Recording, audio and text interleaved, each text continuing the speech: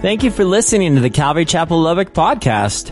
Our mission of teaching people to love God by showing them how much He loves us starts right now.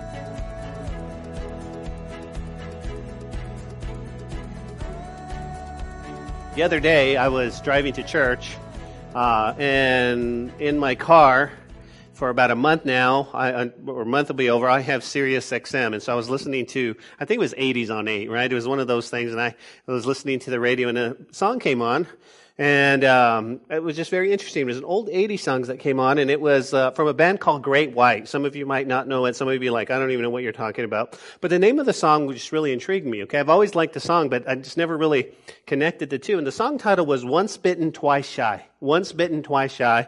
And it was just so intriguing. What does that mean? What does that exactly mean? Once bitten, twice shy. So when I pulled up to the parking lot, I went in my office, I got everything situated. That was still running through my brain. I thought, I'm going to type this. What does it mean? Once bitten, twice shy. Because you hear, well, once bitten, twice shy.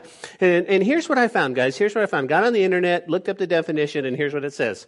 It says, you say once bitten, twice shy to mean that a bad experience makes you not want to become involved in a similar situation in the future. A bad experience makes you weary of the same things happening again. Okay? So you have a bad this is a bad experience. You go, once bitten, I don't want to do that again. We can all relate, right? We can all relate. We've all had that no matter what. We're like, okay, once bitten, twice shy. We don't want to do this. Now you might be thinking, well, Ben. What is this statement? What does this song title have to do with John chapter 19? I mean, seriously. Well, I believe it illustrates in a way what Pilate was feeling, guys, as we finish up the sixth and final civil trial. This is what Pilate is going through.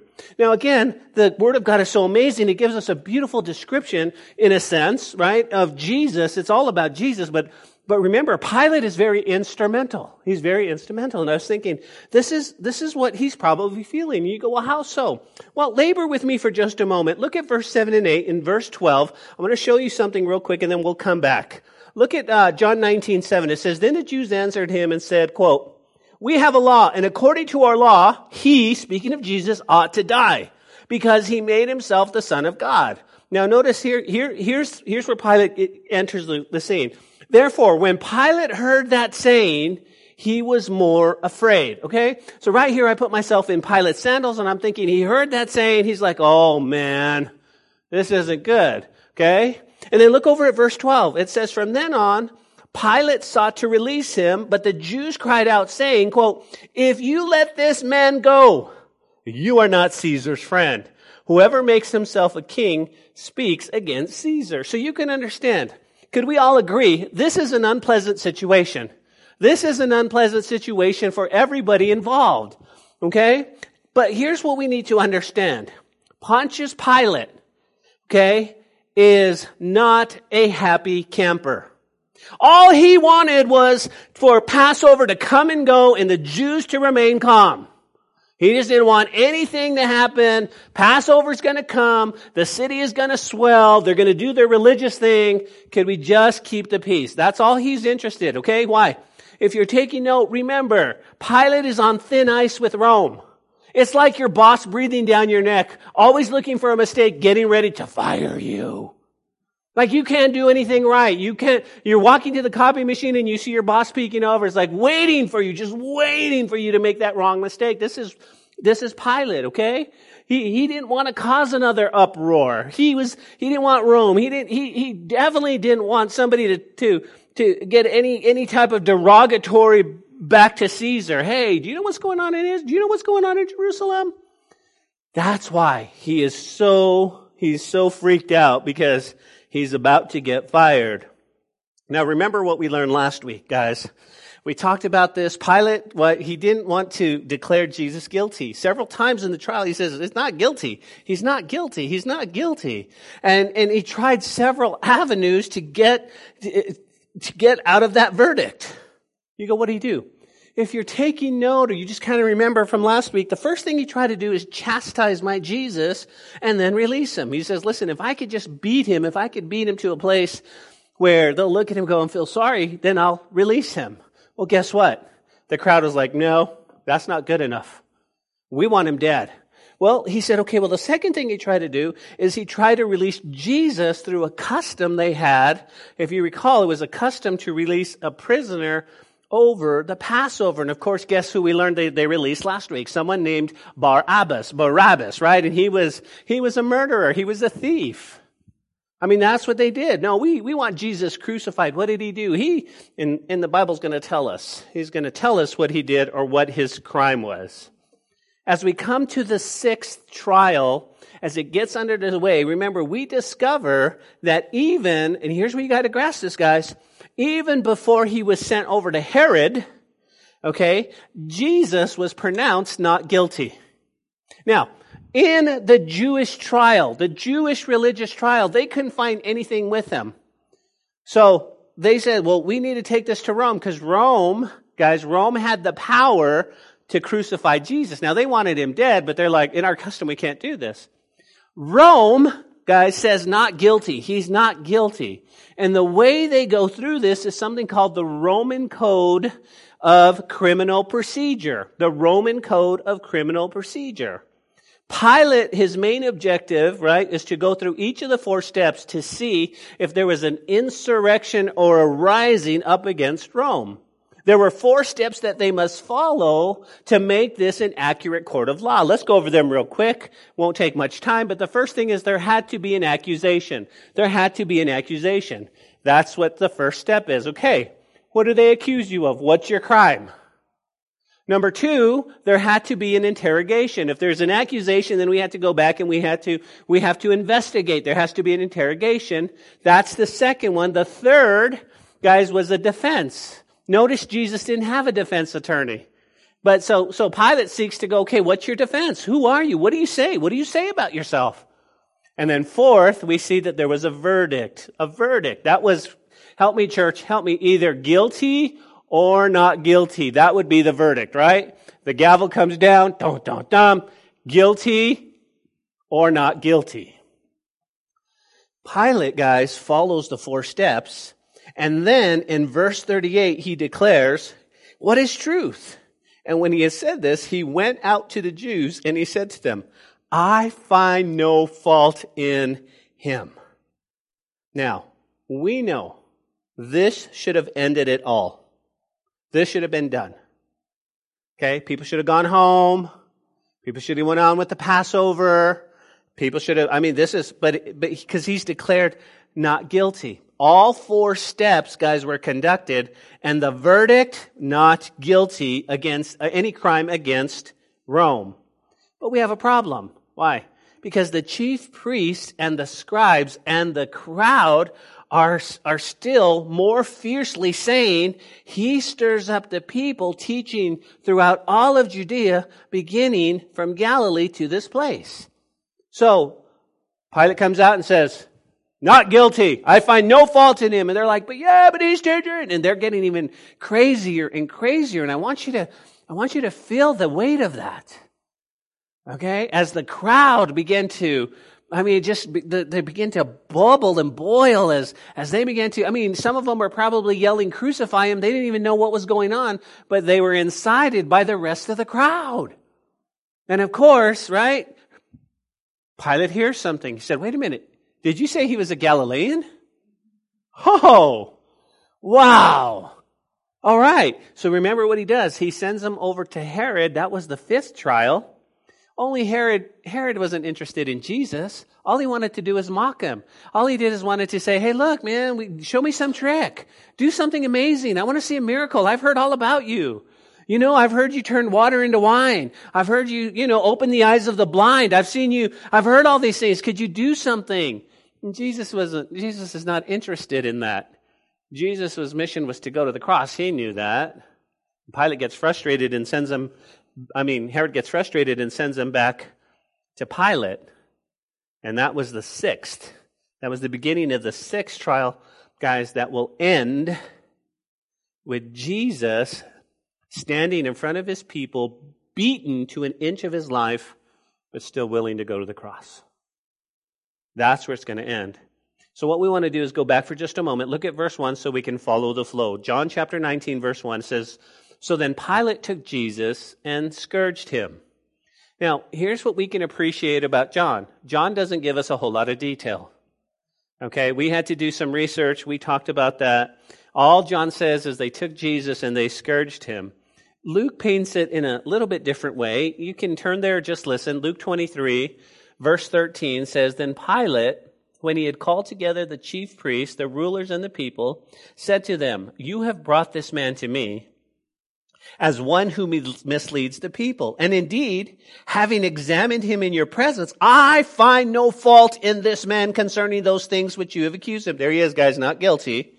No, neither did Herod, for I sent you back to him, and indeed nothing deserving of death has been done by him. Verse 16, I will therefore chastise him and release him. Now, why is that important? Okay, because John just says, and they took Jesus and they scourged him, but Luke says, Pilate said, I'm going to chastise him, and then I'm going to, you got to help me, church, let him go. That's what he's saying. He's going to, so Pilate, guys, knows how unpleasant this trial is becoming. So he tells the crowd, okay, calm down, everybody.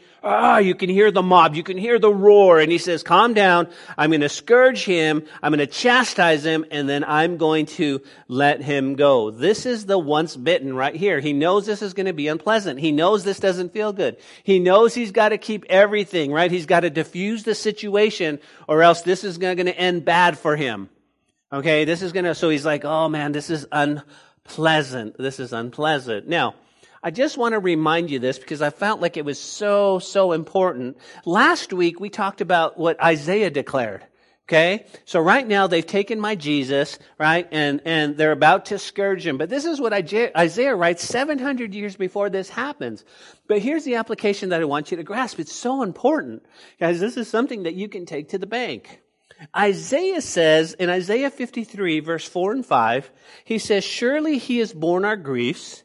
He has carried our sorrows, yet we esteem him stricken, smitten by God, and afflicted. Okay? In Isaiah chapter 53, verse 4, what he's talking about right here is physical healing. Physical healing. Okay? We're praying for Miss Beverly, and we're praying for Marie's mom. We can pray this prayer because the Word of God declares to us that Jesus bore our griefs. The word griefs is stricken. It's sickness. Jesus carried your sickness, so we can pray that. That is the prayer of physical healing, okay? He has borne our sicknesses. He's carried our sorrows physically, amen? Emotionally, all of these things, all our issues, my Jesus carried that. But then he went out and what? He was scourged. Verse 5. But he was wounded for our transgression. He was bruised for our iniquities. The chastisement of our peace was upon him, and by his stripes we are healed. He's talking about a spiritual healing. Okay? The first verse 4 is physical. Verse 5, you go, Ben, we learned that. Yeah, I want to reiterate it again. Why? Because here's what I want you to see. I want you to see that there's a nugget of truth here. Remember last week, the Bible uses 3 different definitions for sin. The first one is harmatia, missing the mark. The Bible says that we have all missed the mark. Amen? We have. Why is that important? Let me just give you a side note, okay? If we've all missed the mark, why do we think we can judge somebody? Why do we think that we should not? We should know, oh, I've missed that. Amen. Our heart should be, I'm reaching out to you because I know the danger of the road you're traveling because I've been there. But anyway, I digress. Let's go back to the text. Number 1, missing the mark, that's sin. Number 2, is trespass, okay, or transgression. A trespass, you guys know this, right? Where you walk into a yard and it says no trespassing, then you step over, you have then now trespassed. You know where the line is, and you go, boom, I'm going to trespass. I'm going to trespass. Now, there are times when you trespass and you go, oh my goodness, I didn't realize that was a sin. I'm sorry, Lord. It's a transgression, okay? The third thing that they use is iniquity. Everybody say iniquity. Because iniquity is what scares me the most. Because it's the inward part of the heart. It's the inward part of the heart. It's where you and I have conspired to sin in our heart. We know God's standard. We know God's word. We look to the right. We look to the left. We never look up. And we want to still sin. That's what scares me. That's what's in my heart. Oh yeah, I've missed the mark. Oh yeah, Ben, are you a sinner? I'm a sinner. Missed the mark. Or are there times that you transgress? Absolutely. I find myself going, oops, sorry, God, I transgressed. But what scares me is when I know and I say I'm going to do it anyway. Anybody with me? Aren't we? That's why grace is so amazing. And so my Jesus, guys, my Jesus in verse 5, check this out. The Bible says that he was wounded for our transgressions. Okay? What was the wound? The first thing we understand is the cat of nine tails coming across, boom, ripping his flesh out. Now you need to understand, we cry when we get a paper cut. You know, it's like, I got a paper cut. I need a Band-Aid. I need a Band-Aid. Put some Neosporin. I got a Band-Aid. I got a paper cut. This is his flesh being ripped from back to front. It's exposing the nerves. It's exposing the muscle. And his body is probably swelling. And he's just red. The blood all over. Okay? So, Isaiah says he was wounded for our transgressions. The crown of thorns, the beating, the scourging, and eventually, when he was on the cross, the final stabbing. Okay, he was wounded for that. Then it goes on to say, he was bruised for our iniquities. He was bruised for our iniquities. Where does a bruise happen, guys? Outwardly, that's a wound. But a bruise always happens inwardly. Always happens inwardly. And so the Bible just told me, my Jesus, okay, looking to 2019, he saw y'all, and he said, I'll take that bruise. Where was the bruise? He had a bruised heart until it finally broke. And that's how he died. And that's how he died. And you're like, wow. So Isaiah was like, this is crazy. This is crazy. He was wounded outwardly. He was bruised. 700 years, guys, before this even took place, Isaiah says, man, and the chastisement of our peace was upon him, and by his stripes, he heals us. He heals us. Well, back in our story, guys, the question this morning we should be asking is, why is Pilate so uneasy about Jesus? Why is it once bitten, twice shy? Well, I'll tell you why. Over in Matthew's Gospel, chapter 27 and verse 19, we read this. While he was sitting in the judgment seat, that's the Bema seat, his wife, this is Pilate's wife, sent to him saying, have nothing to do with that just man, for I have suffered many things today in a dream because of him. Okay? So let's take a moment. Let's see who he's talking about. This is Pilate's wife. Okay? According to the Ethiopians, don't know if it's true, but according to the Ethiopians, her name was Aberokla. That's her name. Okay? And she might have been a Jew, like the wife of Felix was, but we do know this. You know that she either loved Jesus or she was a religious person. So Aberokla goes to her husband, Pilate, who's on the Bema seat, and she says, please, please, please, please, please. And she says this to him. She says, have nothing to do with this just man. Meaning Jesus, whom she either knew to be so or concluded from a dream that he was one, in her sense is her husband would have had no hand in this condemnation and death, but rather he should do everything he can to release him and save him. That's what she's saying. Have nothing to do with him. Why? She goes, honey, baby doll. I don't know if she told Pilate that. She said, I suffered a lot of things because of Jesus. I suffered. And we don't know what that is. I had asked my wife, what do you think that suffering was? Was it just anxiety in a dream? Was it emotional? And the Bible doesn't tell us, but I do know this. She's not a happy camper. Okay? She's not a happy camper. Okay? Now, number one, too, remember, her husband's on thin ice, too. Okay? He loses, she loses. And wives, she's just going, please, man, maybe it was just really simple, a simple thought. Listen, Pilate, if you get knee deep in this, man, we're going to get fired. We're going to be out somewhere. And I really kind of dig the Roman luxuries here. You understand? I've gotten used to the baths. I've gotten used to the wine. Hello, right? I mean, but we know that either way, she's just not happy. Something is definitely wrong. Well, as the story goes, Jesus is scourged. He's chastised. If you go to Israel today, it's in the Praetorium. I want you to kind of get with me in your mind, okay? Right here is, okay, this would be Gethsemane, okay? Let's say that the pulpit is the Temple Mount, okay? This is Gethsemane. They would have led Jesus in the first 6 trials over here, guys, over here. This would be Caiaphas' house, right here, okay? If you're looking from the Mount of Olives, it's going to be left to the city. This would be Caiaphas' house. This is where Peter denied Jesus, all right here. First 3 trials, this would be the pit they put him in. Now, not the same place for Rome. Okay, he would have taken him and he would have walked him across the Temple Mount on the eastern gate. And over here, you see where I am? This is known as the Antonia Fortress. The Antonia Fortress. This is a fortress where Rome stayed, where the soldiers stayed.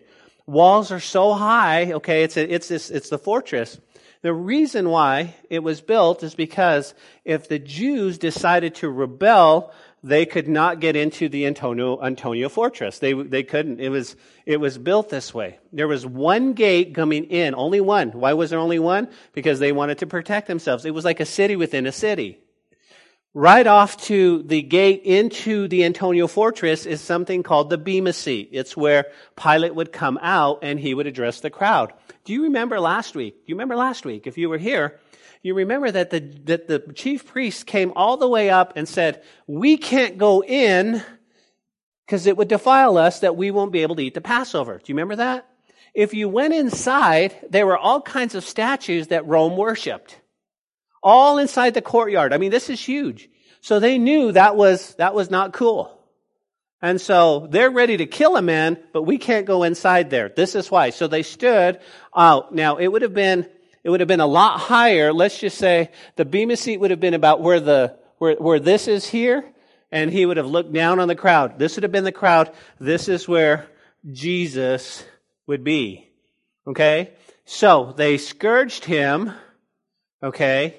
They take him into the Praetorium. Now, under the Antonia Fortress is the Praetorium, where they tied him and they stripped him and they beat him. And now John continues in verse 2, and he says, and the soldiers, why were there soldiers, guys? Because he was in the Antonia Fortress. He was in the Praetorium. I've been to Israel twice, and it still comes, I mean, there's so much, because you're like, where am I? What am I thinking? And you got to do more research. But the Praetorium would have been right there in this area where they beat Jesus. It's still there today. And the soldiers, right? Because they're in Rome. The soldiers put a crown of thorns on his head, John says, and they put on him a purple robe, and they said, "Hail, King of the Jews." And they struck him with their hands. And Pilate then went out again and said to him, "Behold, I'm bringing him out to you, that you may know I find no fault in him." Okay, so read it, okay? What's he saying?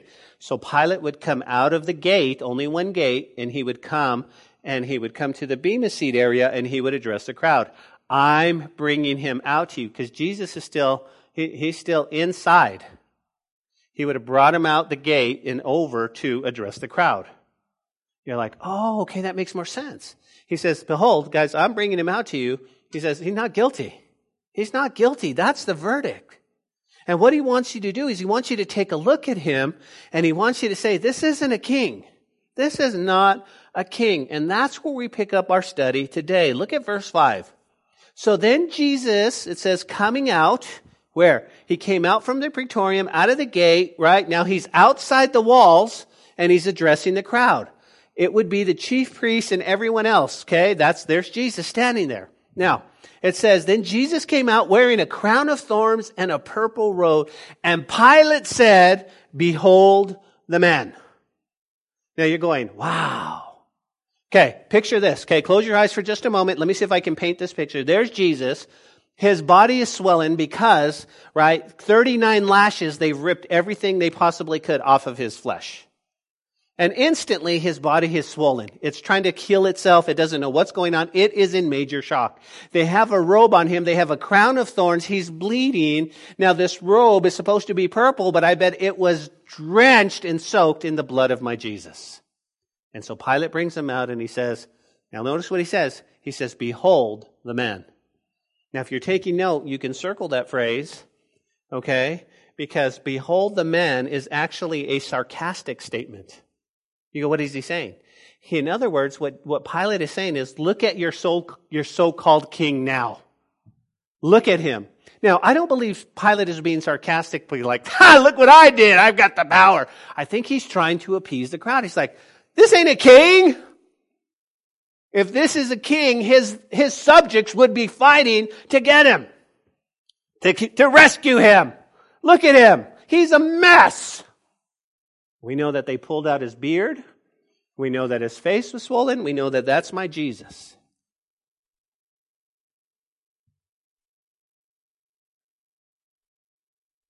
That should be enough. The crowd should have went home. But that wasn't the mission. Look at verse 6. Therefore, when the chief priests and the officers saw him, they cried out, saying, crucify him! Crucify him! And Pilate said to them, you take him and crucify him. I find no fault in him. Not guilty. How many times do we got to say this? How many times? Again, not guilty. Now look at verse 7. The Jews answered, we have a law, and according to our law, he ought to die, because he made himself the Son of God. Look at verse 7, everyone. When it says we have a law, they're talking about the law of Moses. Okay, so we have to chat for just a minute. Our question would be this morning, what crime did Jesus commit that he would be worthy of death? Because if you follow Jesus' life, he healed people, he fed people, he loved on people, he showed grace on people, he healed leprosy. I mean, this is the guy you want to keep. So why would you want to kill this guy? Here's why. Here's his crime. Ready? He claimed to be God. You go, okay, but there are a lot of people to claim to be God. Yes, but in this century, it was considered blasphemy. It was against the law. You go, what law is that? Jot this down. I want you to remember this. Leviticus 24:16. Leviticus 24:16 says this, and whoever blasphemes the name of the Lord shall surely be put to death. All congregations shall surely stone him, the stranger as well as he who is born in the land. Whoever blasphemes the name of the Lord shall be put to death. This is where they're going. He claims to be God. He's blaspheming. He needs to die. He needs to die. That's the law. And so when they come to Pilate, they say this. Listen, we have a law, Leviticus 24:16, and according to our law, he needs to die. Why? Because he made himself to be the Son of God. Now, again, this is why they're calling for the death of Jesus, because he claimed to be God in the flesh. Now, can I just give you two thoughts? As I was studying this, two thoughts came to mind, okay? Number one, think about this. Think about this. How far would a man go to prove his point? And you go, what do you mean? Well, think about it like this. What if Jesus wasn't God? Okay? He's a crazy man out of Galilee coming down, and he thinks, how can I get fame and notoriety? I know, I'll claim to be the Messiah. Okay, and I'll gather a following. I'm the Messiah. How far would a man go to prove his point? Okay? How far would he go to make everyone believe he was? Would he go all the way to the cross? Here's my thought. My thought, now think about this, guys. If Jesus was lying, if he was lying in any way, if he was a lunatic, let me just say this, the beating alone would have caused him to come clean. I mean, seriously. Listen, I'll push it. I'm crazy enough to try to fool y'all, but the moment they hit me that first time with the bone and the glass and the rock, I mean, all of that stuff, okay, just kidding. I'm not God. Woo, that hurt. I'm just going to go home now. God bless you. How far would a man willing to go? Now think about this. Let's just say I'm going to endure the cross. I want them to believe. I'm going to endure the beating. You got to add the cross to this because the cross was no joke. So when people come and go, man, my Jesus, you're Jesus? No. You understand. For Jesus to sit there and take the chastisement that was meant for me and the cross that was meant for me, he had to either be a lunatic, which I don't think he was. He either had to be lying or he had to be the Lord. He had to be. That's the reasoning. Our job, guys, is to get people to think there's no way any man would go to that great length.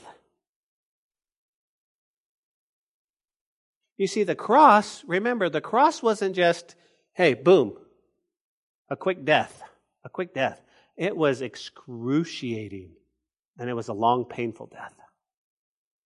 First thought, right? The other day I heard someone on TV say, well, what would you equate the cross to in our day? And they would say, well, take up your electric chair. And I started to think about that, and I thought, yeah, well, the electric chair is an instrument of death, but that would be pretty quick. They turn it on, and you'd be electrocuted and you die. That's not the cross. You see, we've become civilized even more than the Romans when it comes to death. It's quick, it's painless. Let's just do this.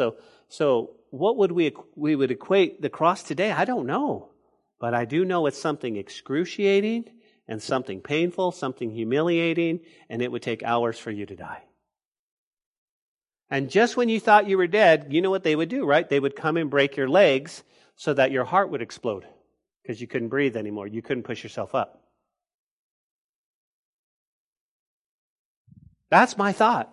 How far would you go to prove a point? You go, what else? Number 2, I think of Mama. You go, what do you mean?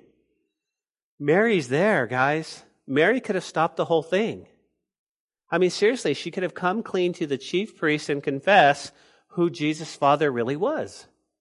She could have said, whoa, stop. He claims to be God. I'll tell you who his dad is. Please, listen, I'm going to take him home and we're going to get him some help. She could have done that because that's what mamas would do. Why? Because mamas would actually give their lives for their kids. But this mama can't because it's true. This mama can't because she has to sit there and she has to watch her son be beaten.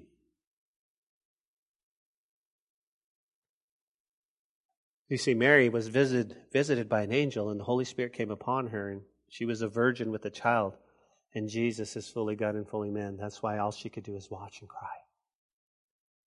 All she could do is watch and cry.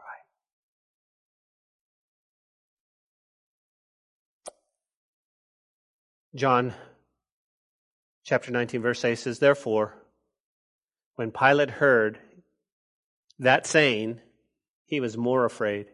And he went again into the praetorium and said to Jesus, where are you from? But Jesus gave him no answer. I could imagine. Because, guys, we think that Jesus stood there. Now, in the Passion, we see thorns. No, we're talking about a body that's in shock, a body that's shutting down, okay? And an inability, if you will, to just come, oh, hey, let me just tell you where you're from. Well, let me tell you, I grew up in a little town, Nazareth. It was a great town. We had a 7-Eleven. That's not Jesus. He's sitting there just looking, going, okay, where are you from? But Jesus said, and Pilate said to him, are you not speaking to me? Do you not know that I have the power to crucify you and the power to release you? Now Jesus speaks. And Jesus answered, he said, you could have no power at all against me unless it had been given to you from above. Therefore, the one who delivered me to you has the greater sin. So Pilate is afraid. Once bitten, guys, twice shy. He's afraid. And you go, what is he afraid of? Perhaps several things, right? You go, what? Number 1, the possibility of violence. If Pilate goes, hey, we released Barabbas, but I'm going to release Jesus, I mean, this is crazy. This is an uproar. Okay? Why? Probably close to 1 million people are in Jerusalem for the Passover. I don't know how many are watching this whole thing unfold, but it could escalate very quickly, right? You know that old saying, well, that escalated fast. I mean, that just, boom. So he's probably going, I just got to calm down. Then he's got his wife going, hey, you need to just nip it. Okay, don't do anything with just Jesus. And you go, what else? Well, I mean, think about this. Worst case scenario, he has loss of favor from Rome because he has the inability to control the situation. So there's a lot that he's afraid of. But Jesus then speaks and says, Pilate, you got it all wrong. You have no power against me unless God had been given to you from above. Therefore, the one who delivered me to you has the greatest sin. You guys see that in verse 11? If you want to circle that, it's a strong reference to Caiaphas back in 18 verse 28. He's actually saying Caiaphas has the greater sin for doing this. 3 civil trials. Three religious trials. They should have said, no, we know who you are. We have the Old Testament. We know that you're Messiah. Isaiah, yeah. He says, but listen, you're just doing your job. And from what I understood, Pilate, you have declared me not guilty several times. So the one who delivered me is the greater sin. Verse 12. But from then on, Pilate sought to release him. But the Jews cried out, saying, if you let this man go, you're not Caesar's friend. Whoever makes himself a king speaks against Caesar. Now, I believe the Jews know that Pilate's on thin ice with Rome. Why? Because notice what they do. Now they bring in the king. They bring Caesar into the mix. If you release him, you're not a friend of Caesar and you're not a friend of Rome. Oh. See, part of the first civil trial, Mark writes that they had bound Jesus and took him to Pilate. Remember, Pilate, guys, he was in charge of the army. He was in charge of keeping the taxes flowing to Rome. He had the power of life and death over his subjects. He actually appointed the high priest, and he decided cases involving capital punishment.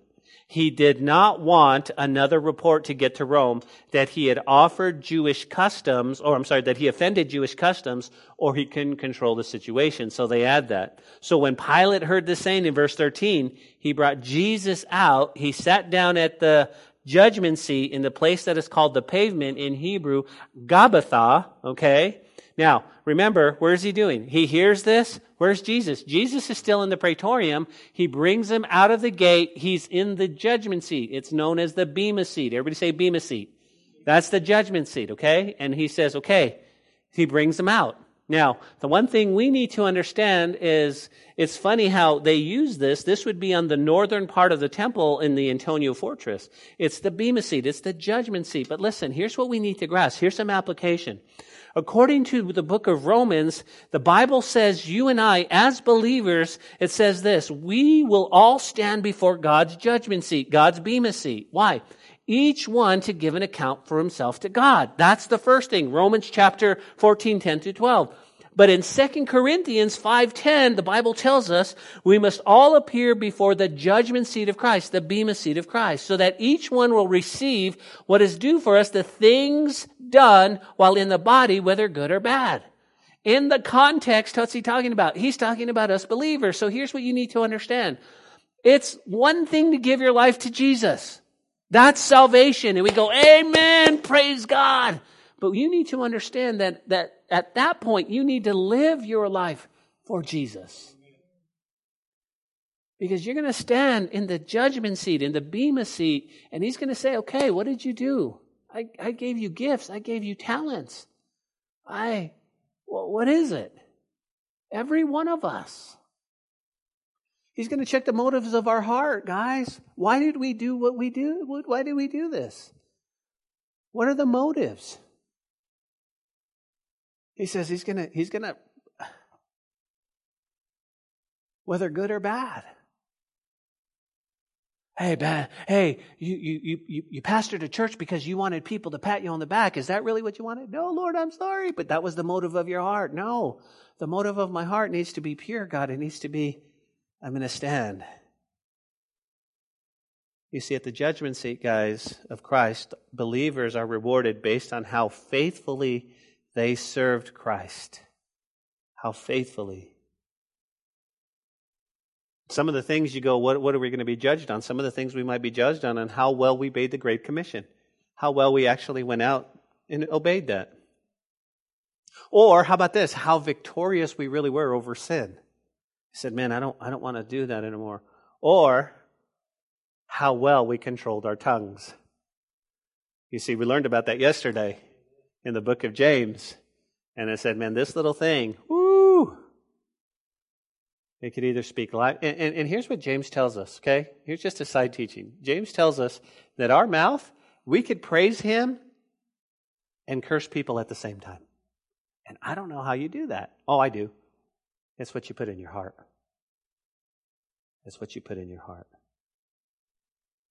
Verse 14 says, now, it was preparation day of the Passover. It was about the 6th hour. And he said to the Jews, behold your king.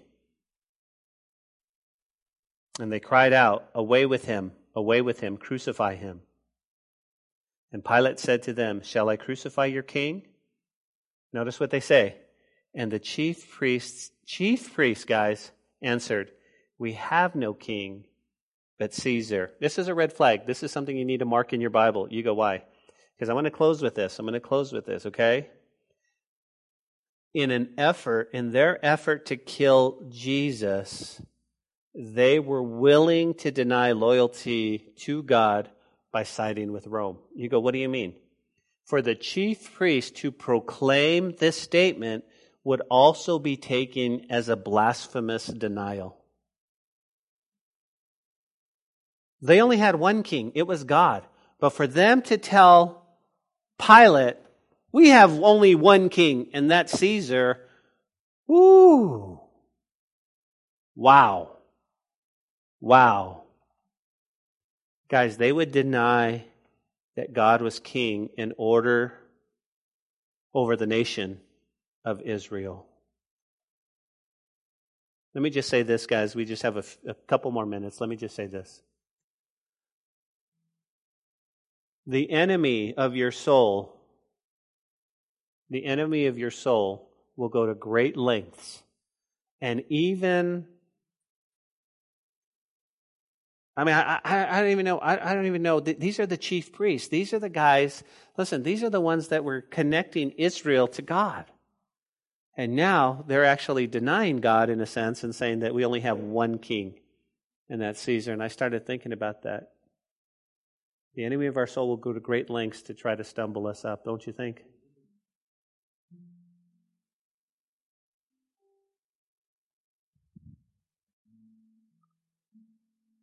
Well, the trial's over. All 6 are done. And Jesus is on his way to Golgotha. And in verse 16 it says, then they delivered him to be crucified, and they took Jesus and led him away. Guys, in 2 weeks, we'll look at the path that Jesus followed as he would carry his cross to Calvary. As Jesus would have come out, the Antonia Fortress on the gate, right, and the Bema seat, Simon would have been walking up, and they would have said, Simon, you need to carry this cross, the crossbeam. And we're gonna follow the route in 2 weeks, known as the Via Dolorosa. We're going to follow the way of suffering. We're going to follow Jesus to Calvary.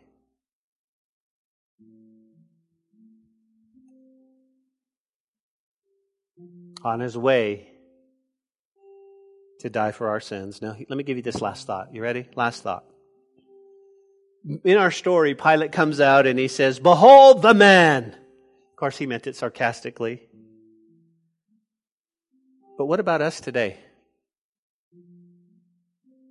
Have you made Jesus King and Lord and Savior over your life? You know, it's one thing to go, man, I got saved. It's one thing, I prayed a prayer. But if Pilate says, behold the man, think about this. He's saying, look at your so-called king. Now, here's what I see. I don't know what you see. But for the crowd there, they thought, oh, look, that's not our king. But this is what I see. I see a great exchange. I see a great exchange. And here's what my heart leaps out. It says, that should have been me. That should have been you. And Jesus loved us so much, so much. He said, I'm going to exchange this for you. The Bible says the soul that sins shall die. And Jesus goes, I'll take that penalty. I'll take it.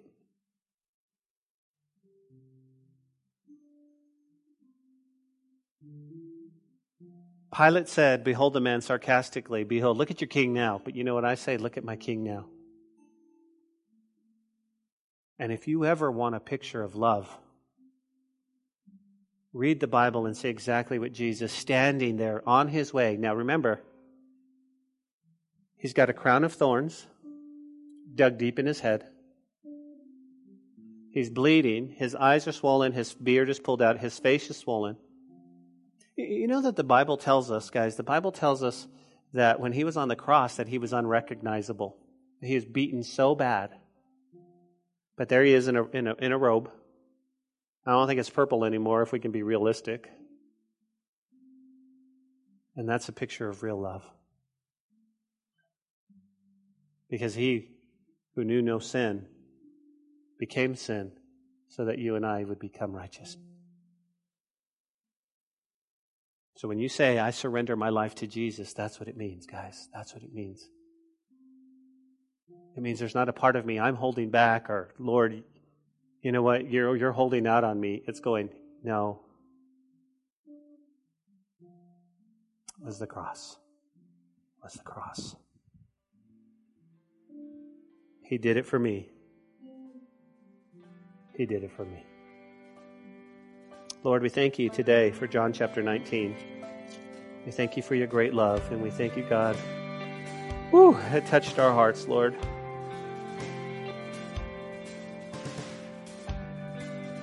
And the next part, Lord, will follow you to the cross. Thank you for the cross. We love you. It's in your name we pray. Amen. Hey, this is Pastor Josh. I hope this message has encouraged you in your walk with Jesus. If it has, we would love to hear your story of how it has impacted you, or especially if you responded to the invitation to receive Jesus into your heart as your Lord and Savior. To get in touch or to receive more information, please contact us by phone at 806-799-2227 or send an email to calvarylubbock@hotmail.com. Again, that phone number is 806-799-2227. Also, if you want to partner with us financially to take the gospel to West Texas and the world, please click on the donate button on calvarychapellubbock.org. Thanks for listening to the podcast. May God richly bless you.